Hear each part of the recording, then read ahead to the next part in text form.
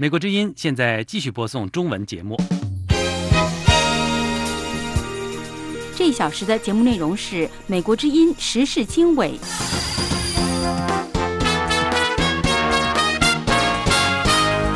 各位听众好，欢迎收听美国之音的时事经纬，我是文浩。今天是2019年9月12日星期四。本次节目的主要内容有：美国总统特朗普推迟对中国商品加征关税，表示考虑到了即将到来的中国国庆。在刚刚过去的周三，美国各界以不同方式纪念911恐怖袭击事件18周年。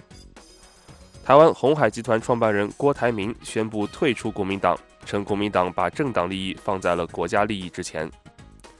闯入特朗普海湖庄园的中国女子张玉静周三被判有罪，面临最多6年的监狱刑期。还有其他精彩内容，请继续收听。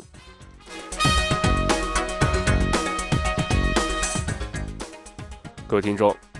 美国总统特朗普周三晚间表示，作为善意姿态，将计划对2500亿美元中国商品开始增加关税的日期从10月1日推迟至10月15日。此举有利于为即将到来的美中新一轮贸易谈判营造积极氛围。特朗普在推特上表示，推迟关税是应中方请求，以及考虑到中国将在10月1日庆祝建立中华人民共和国70周年。特朗普对从中国进口的商品征收了高额关税，中国也实施了针锋相对的关税措施。这两个世界最大的经济体的贸易战撼动了全球市场。美方推迟增加关税，有利于为即将到来的美中第13轮高级别贸易谈判营造积极氛围。预计中国副部级的官员将于9月中旬到访华盛顿，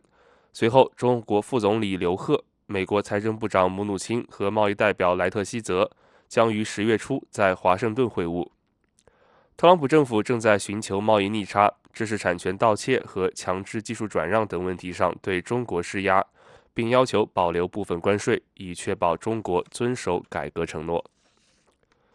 中国本周三宣布将豁免16项美国产品的关税，包括抗癌药物、润滑剂、虾苗、饲料用的乳清及鱼粉等，自9月17日开始实施1年。一些分析人士认为，北京此举是友好姿态，但是不认为这是美中双方准备达成协议的信号。在10月份谈判之前，豁免可能被视为对美国的一种诚意姿态，但更可能是一种支持经济的手段。美国有线电视新闻网 CNN 还指出，中国这波豁免项目对美国农民没有帮助，因为关税使得大豆、猪肉之类的美国农产品变得更贵，导致美国农民更难向中国买家出口。报道还说，中国针对美国农业的报复性关税成了特朗普总统的一大困扰，因为美国农业州是他的大票仓，中国已经开始减少向美国购买大豆。为了弥补贸易战造成的损失，特朗普目前已经补助美国农民280亿美元。这是美国之音的时事经纬节目。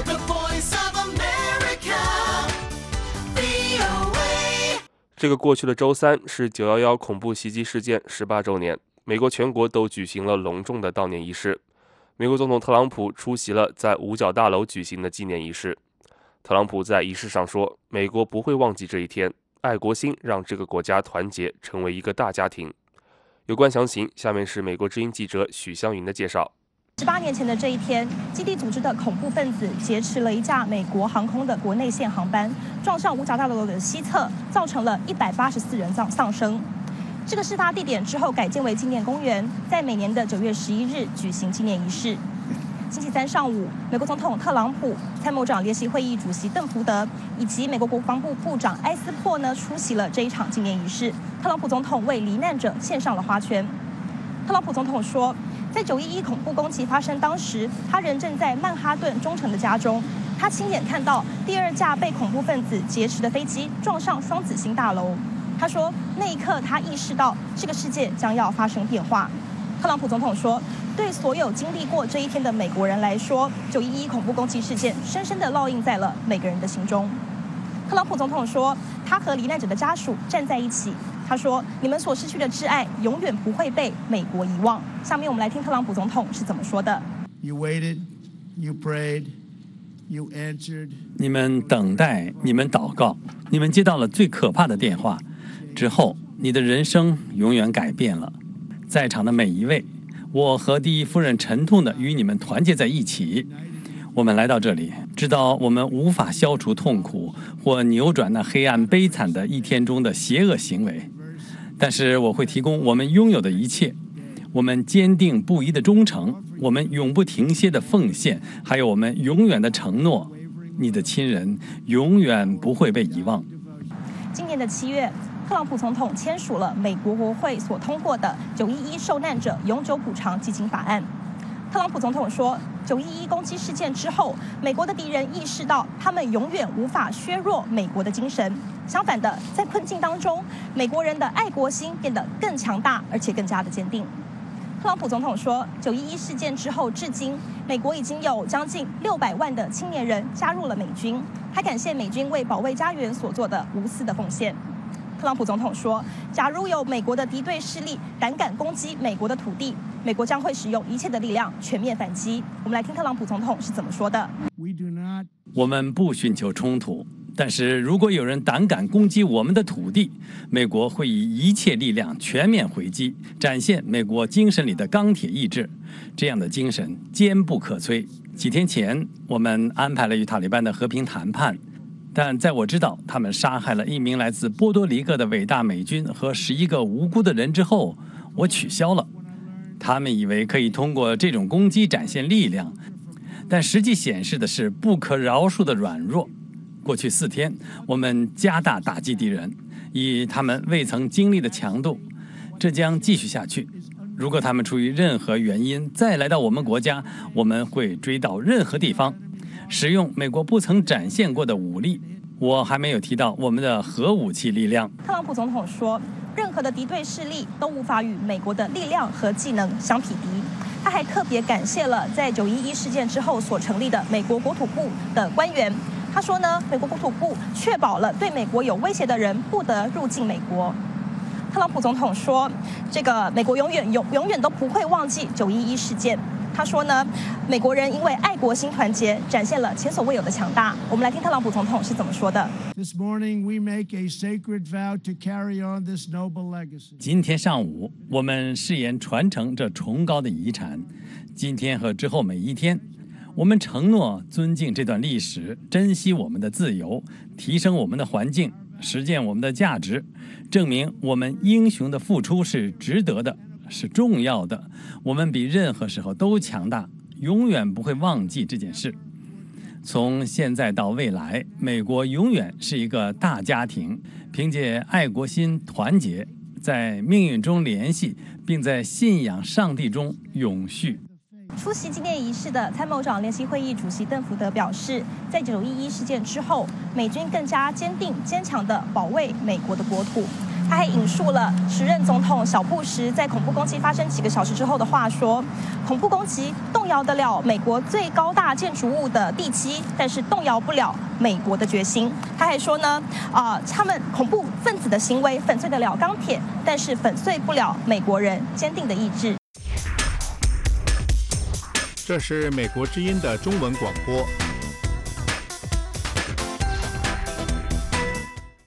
美国国会在周3举行追思仪式，议员们也纷纷发表声明，悼念18年前的这一天丧生的将近3000名美国人。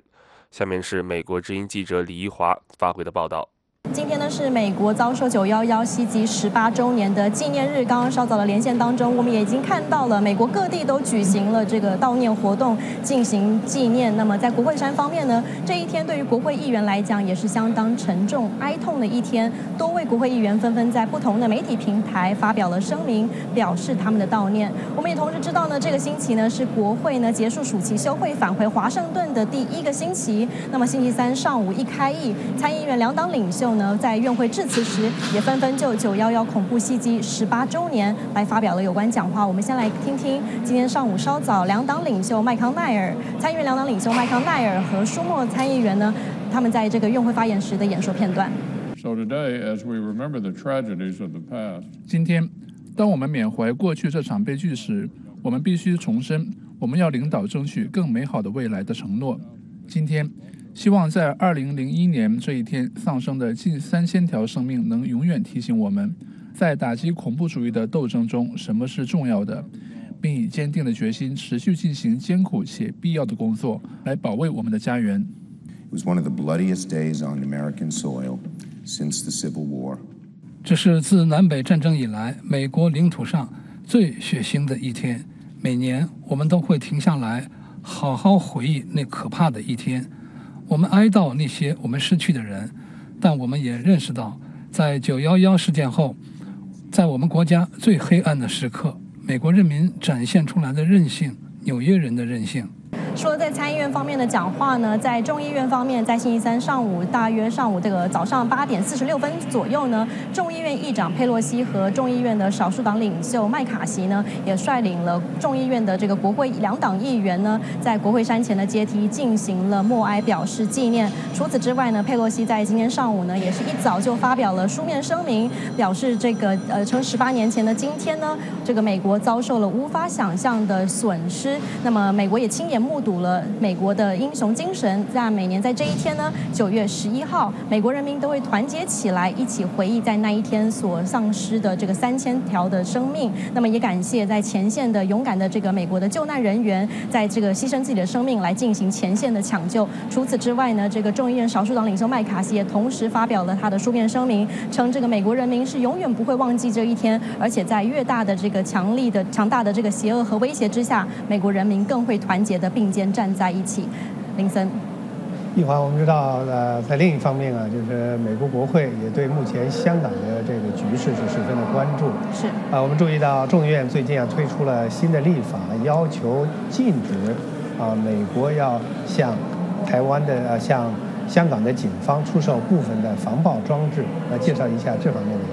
是您刚刚所提到的这项法案呢，名为这个保护香港法案。那么推出这项法案的是由众议院的这个美国国会众议院汤姆兰托斯人权委员会2位共同主席，分别包括了这个麦戈文众议员和史密斯众议员，以及另外一位民主党籍的众议员康纳众议员，3名众议员呢所联名提出的。那么这项法案呢，要求禁止美国向香港警方销售部分的这种防爆装置和设备。那么这些被禁止的这个防爆装置和设备呢，也包括了这个催泪瓦斯、胡椒喷雾，还有橡皮子弹以及其他非致命性的这个技术。那么除此之外呢，这项法案还同时要求美国国务卿在法案生效之后的5年之内呢，要每年的清楚的详细的列出这个美国向香港警方所这个销售的这个全部的这个防御性的器材以及弹药设备。那么这个麦戈文众议员呢，在他的声明当中还特别谈到了他非常担忧美国所制造的这些警察装备被香港警方用来镇压自己的人民，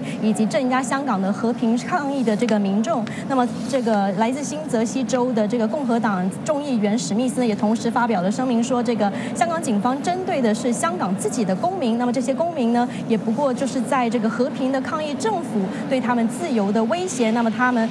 也说，这个和平的抗争并非暴乱。那么除此之外呢，我们知道香港的这个抗议活动呢，他们有提出的这个5大诉求之一呢，包括了要针对香港的这个暴力执法来进行这个独立调查。对此呢，2位众议员也在他们的声明当中特别谈到了这一点，表示他们支持香港的抗议民众，也这个呼吁这个香港政府呢，能够针对香港警方的这个暴力执法的行动呢，来进行独立的调查，让这个香港政府能够对香港的人民来进行负责。美国之音时事经纬。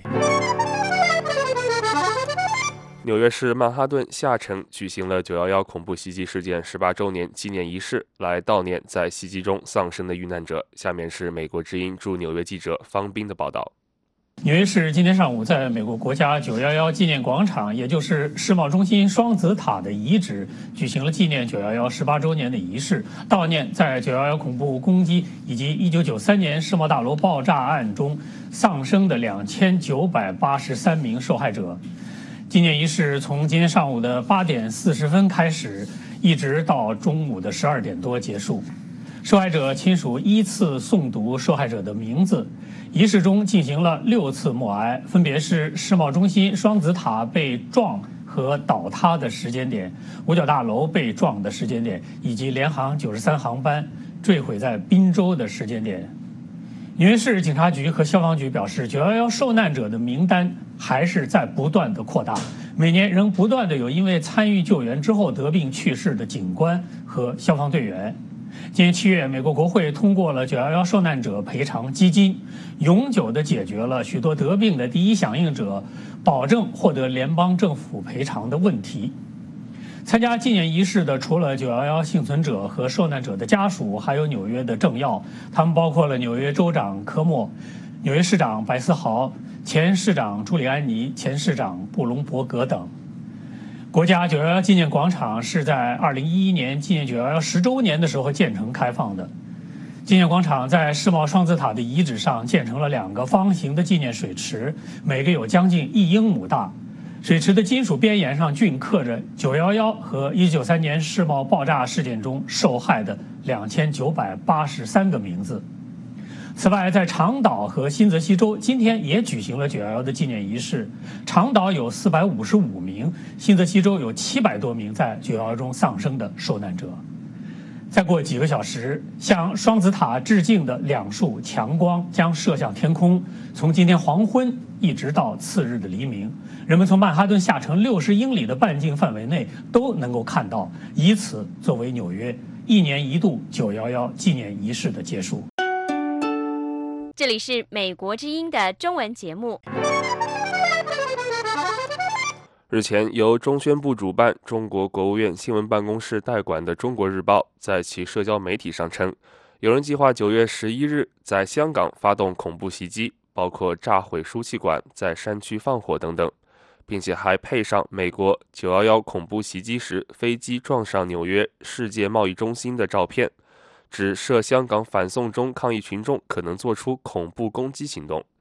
下面是美国之音记者黄耀义和刘文明从香港发回的报道。对此呢，我们看到反而在抗议者所使用的社交媒体 Telegram 上面呢，反而是一片祥和，他们却是号召着大家在9月11号当天暂停所有除了唱歌之外的抗议活动。那么各个群组呢散播着这个讯息，说为纪念911以及团结对抗恐怖袭击，除了唱诵口号以及歌曲之外，所有的示威活动将会于香港时间9月11号暂停1天。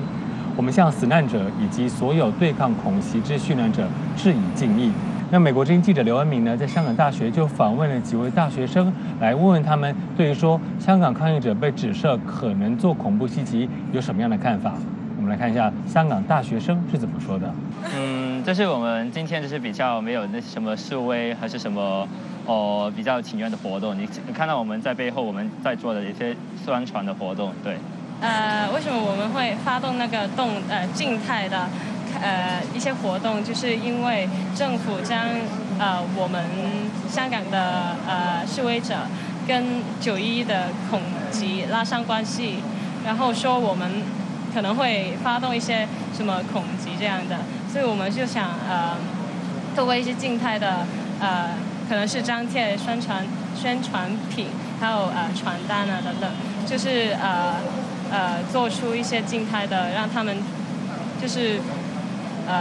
他们这个讲法是不成立的，是不真实的。那么多个在这个抗议群众所聚集的 Telegram 的群组上呢，除了散播刚才叫大家在9月11号不要出来抗议的这个资讯之外，同时也强调说，香港时间9月11号如果发生任何的破坏事件，都与示威者无关。那么这是因为呢，这些抗议者他们也担心有人会假冒他们的名义或假冒身份出来抗议，或是破坏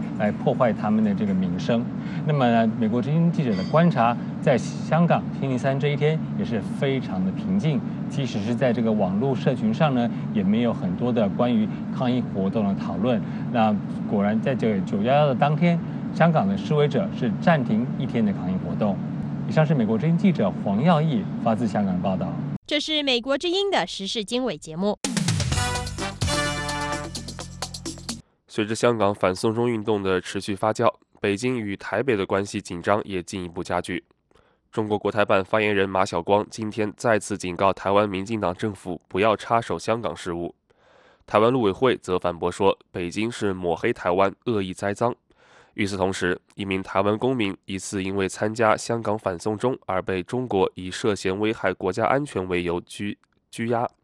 下面是美国之音记者林峰从台北发回的报道。今天北京方面证实说，有1名台湾公民因为涉嫌从事违反国家安全的犯罪活动而被审查。那么有台湾媒体呢就把这一事件形容为李明哲案的翻版，请你来介绍一下有关的最新情况好吗？好的，那这个台湾人呢是名叫李梦居，那他呢是这个台湾屏东县枋寮乡的这个乡政顾问。那他的另外一个身份呢是台湾联合国协进会的理事。那我们知道，就是说这个组织呢，这是台湾联合国协进会，实际上是一个民间组织。那这个组织现在也正在美国啊，他们是呼吁，就是说争取这台湾加入联合国的这么一个组织。那最早的时候是台湾媒体先披露了李梦居的一个失踪，当时呢，他呢据报道是8月18号的时候呢是去了香港，那是当时我们知道8月18号恰好呢是这个香港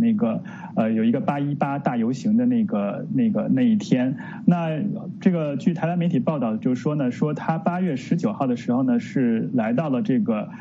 香港跟深圳的这个边境，他是过境进入到了深圳。那据他的一个好朋友呢，也就是说这个枋寮乡的乡长叫陈亚林，他就说呢，他们原本呢是计划8月27号去印尼参加一个国际会议，但是呢到了8月20号的这个上午呢，这个李梦居就失去了联系。那现在呢据介绍呢，他是当时是因为李梦居本人呢是非常关注这个香港的局势，也是支持对这个香港的反送中运动是持一个支持的态度。那据说呢，他当时去了深圳以后呢，是看到了这个当时在这个深圳和香港边境这个集结的这个大规模的这个武警。那有报道说呢，据这个陈亚林表示，就是李梦居当时是传送了一张这个解放军集结的照片呢，是给他和他的这个家人。那之后呢，就再也联系不上李梦居了。那我们发现，就是在这20多天，一直到今天呢，这个台湾的这个陆委会，还有这个台湾的这个海基会，都是跟这个对岸的进行这个沟通，是希望获得这个李梦居下落的这样一个消息。但是直到今天，也就是在今天这个中国国台办的这个例行记者会上呢，是有台湾媒体提问这个发言人马晓光这个关于这个李梦居下落的事情的时候呢，这个马晓光呢才回答。他这个马晓光的话呢，就是说呢，只有一句话简单带过。他说李梦居是因为涉嫌这个从事危害国家安全的犯罪活动呢，是被依法审查。那这就是这个中国官方的一个非常简单的一个声明。那他没有提供更多的这个消息和细节，那就引发了更多的这个台湾媒体和台湾各界的一个担忧。那么今天呢，就是台湾陆委会呢也是给予了一个声明啊，就是对于这个李梦居能不能得到一个合理合法的一个对待，特别是在被关押期间，能不能接见他的这个亲人，还有接见律师，得到这个合法的这个法律援助。我们注意到这个陆委会他就说呢，说自从这个8月19号这个李梦居呢在广东深圳是失联以后呢，实际上已经长达22天。那么这个期间呢，这台湾政府是3度呢向中国大陆有关部门提出这个询问，但是这个陆方呢直到今天才给了一个这个简单的通告，但没有具体的这个说明。那当然这个台湾政府对此呢是表示遗憾。徐波。好的，那么我们注意到今天国台办的马晓光呢再次就香港问题警告台湾政府说，不要台湾干涉香港事务，而台湾方面则言辞否认了北京的这一指控。介绍一下这方面的情况。林峰。香港的这个反送中运动，实际上是这个台湾方面实际上确实是给予了很高的一个关注。那么台湾政府，特别是这个总统蔡英文，还有台湾的各个一些政治人物啊，都是表达了对这个香港反送中运动的一个声援。但是就是从这个官方的角度来看的话，台湾政府包括总统蔡英文也几次强调啊，就是说台湾方面是支持香港人民的这个对这个争取自由民主人权的这样一个活动，但是强调呢台湾根本没有介入。那么我们之前实际上也采访过一些这个学者，他们都表示呢，台湾社会的确是非常关注这个香港的局势，也非常关注，也非常支持香港人民对于这个自由民主人权这样一个抗争这样一个行动，但是这些行动这些支持呢都是在这个民间的范畴之内，而政府呢并没有采取，就是政府方面官方没有给予什么实质性的一个帮助。但是就是在北京看来的话呢，的确他认为呢，从北京的角度来看的话，是认为这个台湾方面是给予了这个香港一些民主派人士一些这个活动的空间，特别是我们看到就是上个星期的时候呢，这个黄之锋还有其他一些民主派的议员呀，还有前学联的这个副秘书长是来到了台湾的，也希望呢就是说台湾能够在这个香港的反送中运动中呢是给予一些这个支持。那么我们注意到就是说在这个月底，也就是中国这个70周年国庆这个到来前呢，是台湾一些民间组织的确是回应了这个香港这个民主派人士的一些呼应，就是说呼吁，就是说呢，希望能够在这个10月1号前呢是举行一个大型的这个示威集会，那个来声援这个香港的这个反送中运动。也就是因为这些原因呢，那北京当然是对台湾方面是非常的不满。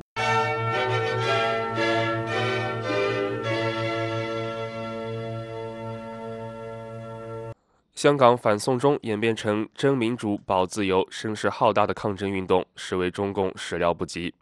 习近平强势政权强调一国，弱化两制，不断蚕食香港自由和生活方式，终于导致港人反抗情绪大爆发，百万人大游行数度上演，暴力抗争遍地开花，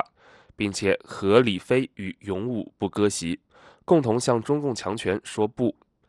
林郑月娥一让再让，港府背后的北京是否真正认识到香港问题的复杂性？一国两制深陷困境，中共如何面对港独、台独等外溢效应的冲击和国际社会的压力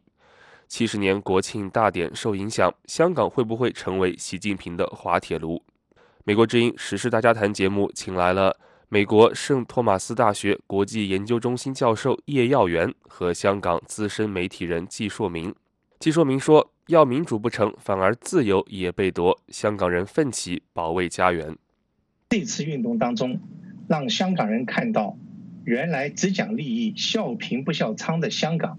各个不同阶层第一次强烈的感受到守护自由自主，互相之间有如此强大的共同利益。反修例和战中，它诉求不一样。这个战中主要是为了争商普选，反修例它是更多的希望在自由上能够保全，然后形式上也不一样。那个现在的这一次反修例的这个形式，它没有大台，没有主导者，完全靠网络在这个发酵，而且是四处出击，并不是像战中那个时候只在一个点上，还有一个民意的支持不一样。这一次的运动的这个民意支持度远远超过5年前战中的那个时候，所以北京想用同样的方式来让民意逆转，必定是难平息的。我做一个比喻啊，香港原来没有什么民主，但是它有法治下的充分自由，就好像香港有一套自由的大屋，按照基本法，它希望再有一间民主的房子，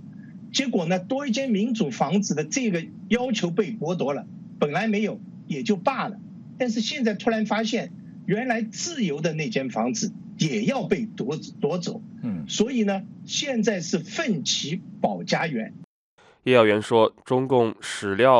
未料到自由民主价值会深入人心，从而对权威产生抗拒。一国两制原先之所以会创造出这样的制度，不管是对香港或对台湾来也好，它主要的利益是因为中国跟香港与台湾的社会，他们的发展是有差异的，所以说这50年是要让中国追上这个香港或者是台湾的发展的阶段。那当两边的人民具备有一样的经济或社会条件的时候，这样子它的政治制度接轨会比较的完备。那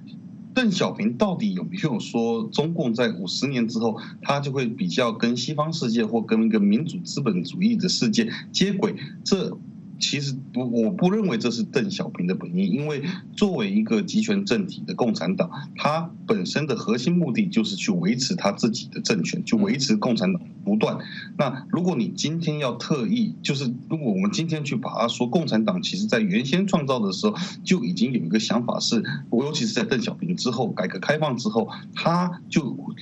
想办法要跟西方社会接轨。我觉得这个就是过度的延伸。所以说，从这个角度来看，我个人，我们从各个客观的资料去看待的话，习近平现在的做法就是为了巩固自己的权利，而把所有的权力继续中央化或集权化。那跟香港的制度，所谓的香港的法治社会就越来越背离，而且也跟台湾的民主社会相对的背离。那当然，共产党一开始的目的或一开始的利益是说，基本上他认为人民的生活条件只要是在差不多的阶段，他们的理念应该会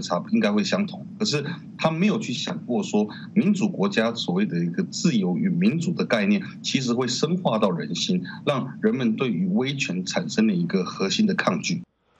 叶耀元把香港问题比作黑天鹅，他说这不见得是最后一只，也不见得是最大的一只。香港现在是中国面临的第一只黑天鹅，是它是不是最大的，这个我还不确定。但是香港的问题只要一天不解决，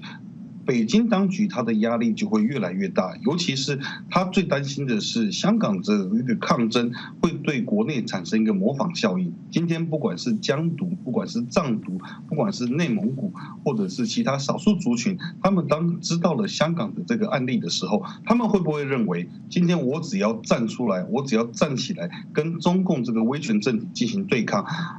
我就有办法去取得我可能想要得到的东西。虽然香港还没有完全的获得的胜利，但是至少我们已经看到了林郑月娥已经撤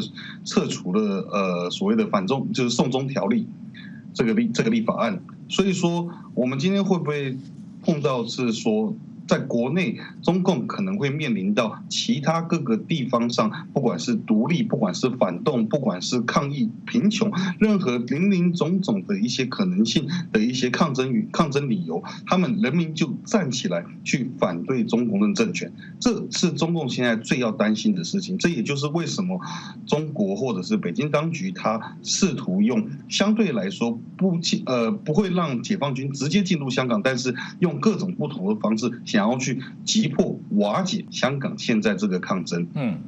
这个是一只黑天鹅，这个不见得是最后一只，也不一定只是最大的那一只。据说明说，特朗普是否有心助力香港，取决于美中贸易摩擦走到哪一步。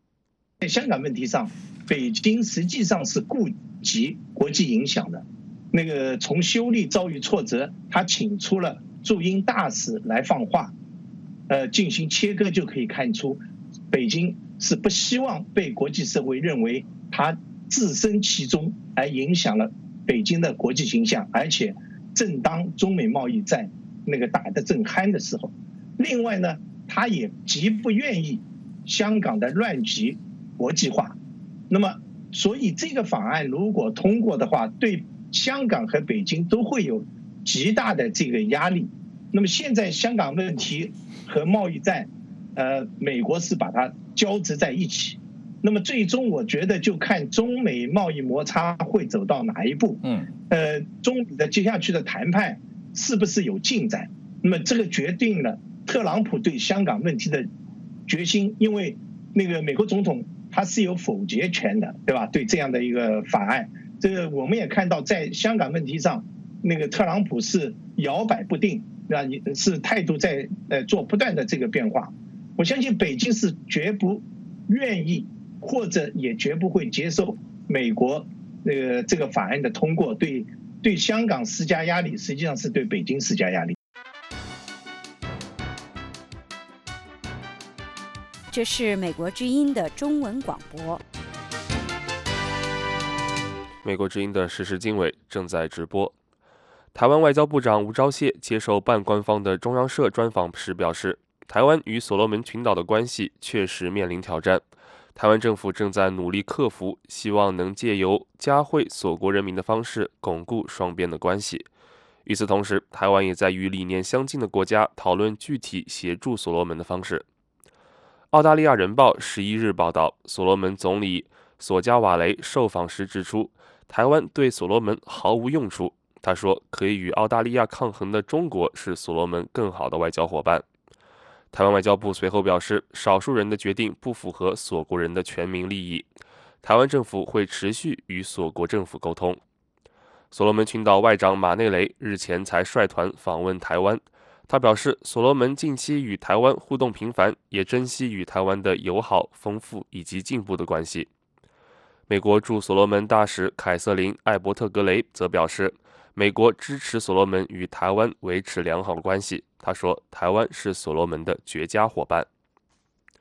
在另一方面，台湾鸿海集团创办人郭台铭星期四透过发言人表示，因为国民党把政党利益放在国家利益之前，与他返回国民党的初衷背道而驰，因此即日起退出国民党。与此同时，国民党31位大佬，包括荣誉主席连战、前总统马英九、现任主席吴敦义等人，以亲笔签名的方式共同联署，在报纸头版发表“团结奋斗救中华民国”的声明，并呼吁郭台铭与总统候选人高雄市长韩国瑜进行合作。这份声明还提醒，如果重蹈分裂之路，将给台湾带入动荡不安的局面。不过，郭台铭则回应，这些国民党大佬有不少人是人在曹营心在汉，如果国民党持续由这一批人把关，以及被百年世袭的中常委所把持，台湾人民将不会认同如此迂腐守旧的政党。台湾分析人士认为，郭台铭将会投入明年初的总统大选，这位台湾首富与台北市长柯文哲以及前立法院长王金平的合作关系也引发外界的关注。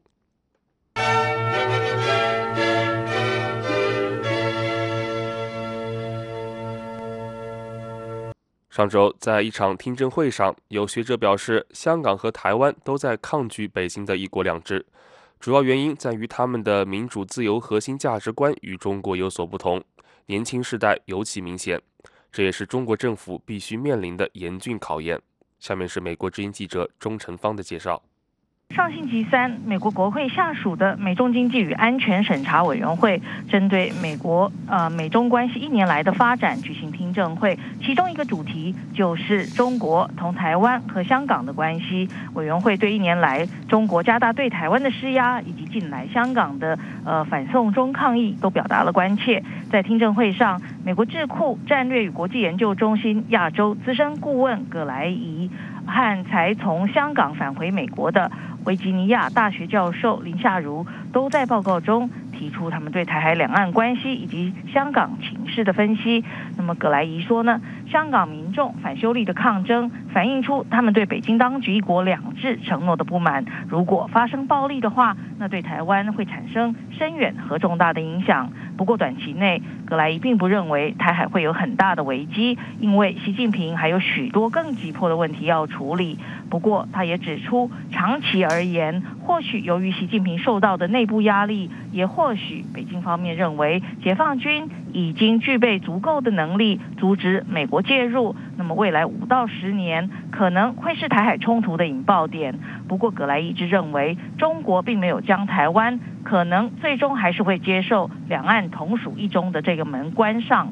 为什么葛莱一这么说呢？我们来听听他在听证会上的说法，仔细听的话可以听出他所透露出来的玄机。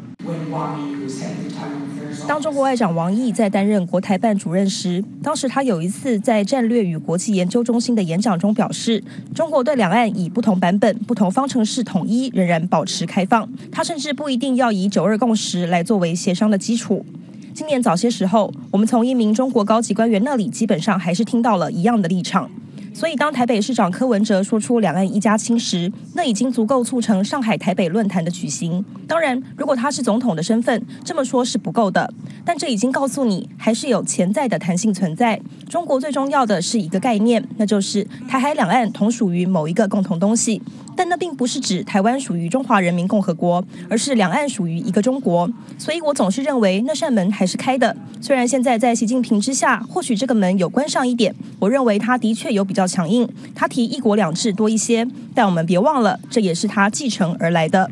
是的，那么对于一国两制为何不受香港和台湾人的欢迎，香港中文大学教授林夏如说，依据邓小平最早提出的一国两制概念，台湾原本可以拥有自己的军队，不过现在并没有回到这个原始的方程式上。他说，如果能够在香港施行成功的话，或许这个原始的设计会很理想，不过现在已经不再听到北京当局重复这种说法，所以香港和台湾对一国两制也更加的抗拒，尤其是年轻世代更是如此。他们要争的是民主自由的核心价值，那并不是金钱可以解决的问题。接下来我们来听听林夏如怎么说。我在北京经常对可以发生的不同团体和人们说，中国必须接受多种认同和不同价值观。它是一块广大的土地，有许多文化、多种语言、许多宗教和许多不同愿景和价值观的人们。现在最困难的一个问题是，即使人们知道什么才是正确的事，但中国政府总认为金钱可以解决一切。事实上并非如此。今天的抗议，当人们说香港的抗议、台湾对服贸协定的抗议都是关于金钱，我告诉他们，不，因为如果是这样，问题早就解决了，这才是问题所在。拿金钱来解决问题，只能暂时应付过去。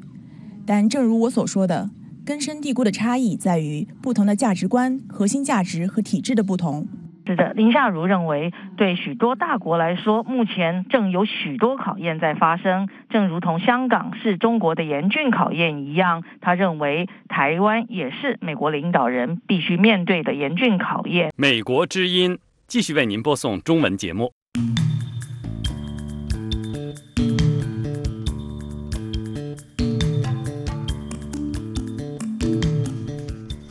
香港反送中运动受到国际关注。上周六，纽约曼哈顿街头一场台湾加入联合国的游行集会上，也为支持香港发声，呼吁台湾和香港一起对抗中国当局的压迫和控制。香港民众争取民主自由的努力如何在台湾得到共鸣？香港的处境给台湾带来什么样的警惕？从台湾前来参加这次集会的台湾前国防部长、台湾联合国协进会理事长蔡明宪博士来到了美国之音的演播室，分享他的观察与见解。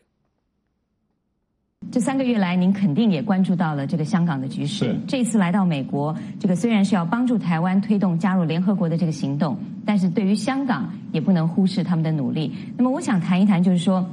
很多人说这个香港模式一国两制一直以来就是台湾民众反对两岸统一的最大理由和原因。那么过去这3个月香港的经历，是不是会让更多的台湾民众来更加的对北京产生一些警惕呢？不错的因为香港人民呢，过去这几个月来这个几十万甚至上百万的香港人民呢上街头来抗议所谓的反送中的这样的一个政策我相信台湾的人民将近80%以上台湾人不分朝野党派呢，都全力支持这个香港人民的这样的反抗这个反送中。事实上，从台湾的人民认为，香港人民走上街头抗议这个反送中的立法的这个条例呢，不仅是为了他们自己的这个反对这个反送中的这条例的内容，更重要的是香港人民争取他们的人权，争取他们的自由民主，这个对全世界的人民呢都有相当大的影响力。尤其台湾的人民这几个月来台湾人民呢，不管是朝野的立委或者是民众呢不分党派颜色呢，都走上街头支持香港人民争取自由、人权还有这个法治的这样的一个过程。那对台湾而言呢因为1984年呢，当邓小平跟英国的柴契尔首相呢他们谈判这个香港的未来的时候呢大家记得很清楚，邓小平中国的这个领导人他说，香港要维持50年不变，要维持香港50年民主、法治、自由，就像以前在英国的统治之下的香港一样。但是不到20年，17、18年了，从1997年到现在只有23年，香港已经变了，香港已经没有真正的民主、自由跟人权，所以这一点是给台湾人民一个很大很大的警惕。所以香港的这些运动者认为说，可能香港的今天可能就是台湾的明天。所以从台湾人民的观点，我们是希望今天的台湾民主自由的台湾能够成为明日的香港，未来的香港。我们希望香港也能够像台湾一样享受了民主自由跟人权这个是台湾人民跟支持香港人民很大的这个心灵共同的这个理念价值的所在。那刚刚那个主持人谈到了上个礼拜有9月7号呢，在纽约曼哈顿呢有将近上千人的为台湾加入联合国而健走。事实上我是其中之一，我们从台湾来将近的有20-30个这个朋友，我们自愿的自费的来到曼哈顿，到了纽约我们走上街头，我们的诉求就是希望台湾加入联合国。第二个更重要的是，我们支持香港人民争取自由民主跟人权，我们同时也支持这个西藏，那这个在新疆的维吾尔族人的这样的一个民主自由法治我们支持他们。我认为说被压迫的人民，中国共产党政府呢，我想越压迫香港人民，更压迫西藏维吾尔族人的人权呢，我想他们人民呢会站起来反抗中国共产政的压迫。一样的，共产政府一直要压迫台湾加入联合国，中国政府共产政府压迫台湾人民在国际上的参与，台湾人民呢对中国共产政府越会反抗。我们希望中国能够成为自由民主法治的国家，在未来，那当然希望香港西藏能够自由民主的一个社会。是，那当然谈到了说台湾当然支持这个香港走自由民主还有人权，这些都是普世的价值观念。那么现在国际间也是表达了他们的支持，在支持的同时，当然对台湾来讲更有一种切身的感受。当然我们刚刚提到了很多的警惕，那很多人也想到台湾要怎么样来保护自己，让自己不会变成像香港那样的一个遭遇。那么您是不是能谈谈您的观察和这个分析呢？中国呢，共产政府呢一直不讲理的不尊重台湾人民的人权来自决台湾的未来。他们认为说台湾是中国的一部分。我相信台湾的人民80%甚至90%以上台湾人民不认为是这么样。美国政府一再的向我们保证，像国务院也好白宫也好他们说台湾不是中国的一部分，台湾的未来应该由台湾人民自己来决定。根据联合国的宪章，人民的自决原则联合国的普世原则，台湾应该可以由人民来决定要不要参加联合国或世界卫生组织等等。那第二点呢，我认为说中国过去几年来一直在对台湾无功无贺，不仅在军事上，他们的飞机、他们的战舰呢，一直这个在台湾的四周海域呢，这样的一个做挑衅的巡回的这样的一个动作而且在统战上透过媒体，刚刚美国这个国务院或者是白宫的发言人讲，中国过去几年来，尤其最近这几个月来，对台湾的总统的选举他们无所不用其极。透过媒体，台湾有一些媒体已经被中国收买几乎每一天都报道中国的国务这个对台办公室啦，或他们的领导人对台湾的这样的一个统战的这个报道甚至释放一些假的讯息、假的消息来混淆台湾的民主的价值。所以这一点台湾特别警惕我相信台湾的政府、台湾的人民呢，也感受到中国对台统战的一个压力我们距离明年1月11号的选举只剩下4个多月，我相信未来的几个月呢，中国政府对台湾的这样的一个统战这样的一个释放的假讯息呢，会更加严厉所以我们都很警惕不管是朝野的政党，国民党、民进党，还有这个时代力量，我们台湾人民都对中国释放这个假讯息，透过这样的一个无功无贺呢，我们就自己保持了这个警惕。所以这一点呢，当然我们也不放弃我们台湾所追求的未来怎么样来除了增加我们自己的国防实力以外呢，我们怎么样来深化台湾的民主的决心我相信我们的政府，不管是国民党、民进党的政府我们都有这样的一个确信中国一直说要台湾成为香港的模式一样一国两制，但是香港这样的一国两制呢，让台湾人民认为说一国两制是不可行的，决定不可行的。香港是一个活生生的一个镜子，让台湾人民呢，以前或许台湾人民还有一小部分的台湾人民说中国的一国两制不错，像香港，但是香港这样的一个人民的上几十万上百万人民这个走上街头反抗中国呢的一国两制呢给台湾的人民更加警觉，更加有决心。台湾要成为一个主权独立的国家。是，您刚刚提到了台湾明年的这个大选然后也提到未来这4个月，北京方面绝对不会放弃，会持续的希望来影响或干预选举。那么，姑且不论北京方面，我们就来看光是香港的局势。很多人说，从香港过去这几个月来的局势的发展，很有可能就会左右明年1月的台湾总统大选。您觉得它可能会如何影响明年的大选呢？香港的这些发展？我想台湾的现在总统呢，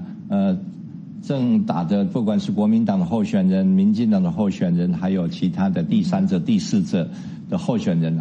都感受到中国对他们选举的压力。以前呢，半年前、1年前、2年前的，还有一部分的人认为说，台湾或许可以接受一国两制，就像香港一样。但是这几个月来，因为香港人民反对反送中，甚至声音很强烈，要求香港更加民主自由，甚至要香港独立。所以我是认为说，对台湾的影响呢，现在没有，包括国民党的候选人也没有在谈一国两制，也没有在谈跟中国和平协议，完了是谈发大财要经济怎么样所以这一点呢，对执政党、对民进党的总统候选人，可能是我们常常说蔡英文总统捡到因为香港的这个情况呢，捡到了枪。但是我认为说，我们台湾人民还是要认清楚2个事实，一个是中国的他们的企图跟野心要并吞台湾用文攻武吓，他们甚至说要买台湾，透过买台湾的媒体、买台湾的经济，可能比攻打台湾，军事攻打台湾还要更便宜，所以我刚刚讲文攻武吓就是这个。第二点，台湾人民警惕到香港人民这样的一个决心，虽然有点慢如果1997年香港人民上街的话，我想英国的柴契尔夫人不会那么轻易的把香港送给这个回归中国。所以我们台湾人民呢，会因为香港的这样的一个人民的这个要争取自由民主，给台湾人民更加有决心，台湾未来一定要走向一个正常的独立的国家，参加联合国，能够贡献给全世界。所以今年我们到这个联合国来参加，说我们要参加联合国，不仅是符合联合国的宪章、普世的原则、民主自治的人民自治的原则，更重要的是台湾 can help it， 台湾能够帮助贡献在世界的和平、世界的稳定跟繁荣。所以这一点台湾人民是经过了中国香港这样的一个情况台湾人民未来是更会加坚信、确信、更加努力。和平、人权是普世的价值，所以我是认为台湾人民，包括我们今年来到了美国呢我们有20人的这些学生年轻人像我在退休的这些人，我们仍然用我们的生命来确保台湾的稳定和平。但当我们希望台海能够和平，中国跟台湾呢未来能够和平相处能够和平共存，我想不仅对中国好，对台湾，我们对亚太区域的和平稳定呢，我想都有正面的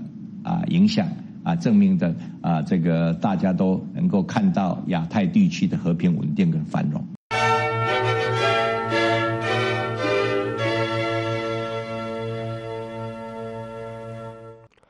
民主党总统参选人纷纷涌向硅谷，但这一次与以往不同。以前参选人在脸书、谷歌和其他大型公司招募富有的技术高管，一些人现在就数据隐私、反垄断和工人权利等问题攻击这些公司。下面是美国之音记者奎因的报道。他们说这些技术公司是美国劳动力的未来，我认为这可能是正确的。所以我想要一个没有保护的未来吗？当总统参选人皮特·布蒂吉格在优步旧金山总部门前抗议时，他对技术行业的宠儿进行了攻击。他不是唯一一个。现在是分拆这些大公司的时候了，让他们没有那么多的权利。我有一个保护消费者和竞争的计划。过去，政治参选人来到硅谷是为了与知名科技公司 CEO 合影留念。现在，大型科技公司对于一些人来说是一个出气筒。伊丽莎白·沃伦说：“现在是时候跟谷歌、亚马逊和脸书分手了。”伯尼·桑德斯批评科技公司扼杀新闻业，并为危险的执法做出贡献。加州本土的贺锦丽与其他人一起为合同工提供更多权利，反对优步和来福车。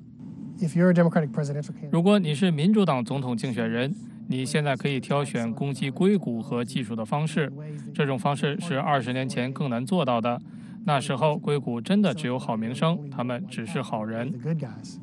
那些做好人的日子已经结束了，这是科技强烈反弹的季节。特朗普总统定下了基调，因为对保守派声音的审查而攻击科技行业。陈仁仪是共和党人米特·罗姆尼2012年竞选活动的政策负责人。我的观点是，科技公司在这一点上处在防御位置，而不是攻击的位置。他们正在考虑想要躲开谁，而不是支持谁。政治参选人长期以来一直争取硅谷筹募资金，但即使筹款也变得更加令人担忧。当你处于一个基本上是民粹主义的政治时代，并且从根本上更远离大企业和大资金源，你来这里筹集资金并试图获得支持是需要付出代价的。目前，科技领导者与普通人之间存在分歧。科技高管向民主党温和派捐款，比如新泽西州参议员科里·布克和民主党领跑者乔·拜登。他们两人都没有把科技当成大问题。然而，科技员工及其家人在向沃伦和布蒂吉格捐款。最近在硅谷举行的民主党会议上，人们聚集在一起讨论地方政府的候选人。一位谷歌软件工程师曾向沃伦和其他参选人捐款，他欢迎批评雇主的参选人。强大的权力带来了巨大的责任，科技公司拥有强大的权力，我们应该对它进行一些审查。总统参选人和特朗普在与美国选民产生共鸣的问题上攻击科技公司，科技在未来几个月内非常可能受到审查。美国之音米歇尔·奎因旧金山报道。美国之音时事经纬。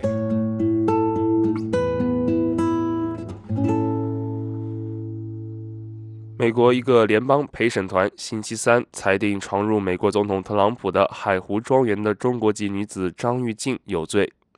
张玉静的罪名是向联邦执法人员说谎以及非法闯入境地。陪审团星期三对该案进行了4个小时的评议。法庭定于11月22日宣布对张玉静的量刑判决，她可能面临最多6年的联邦监狱刑期，服刑期满后可能被立即遣返。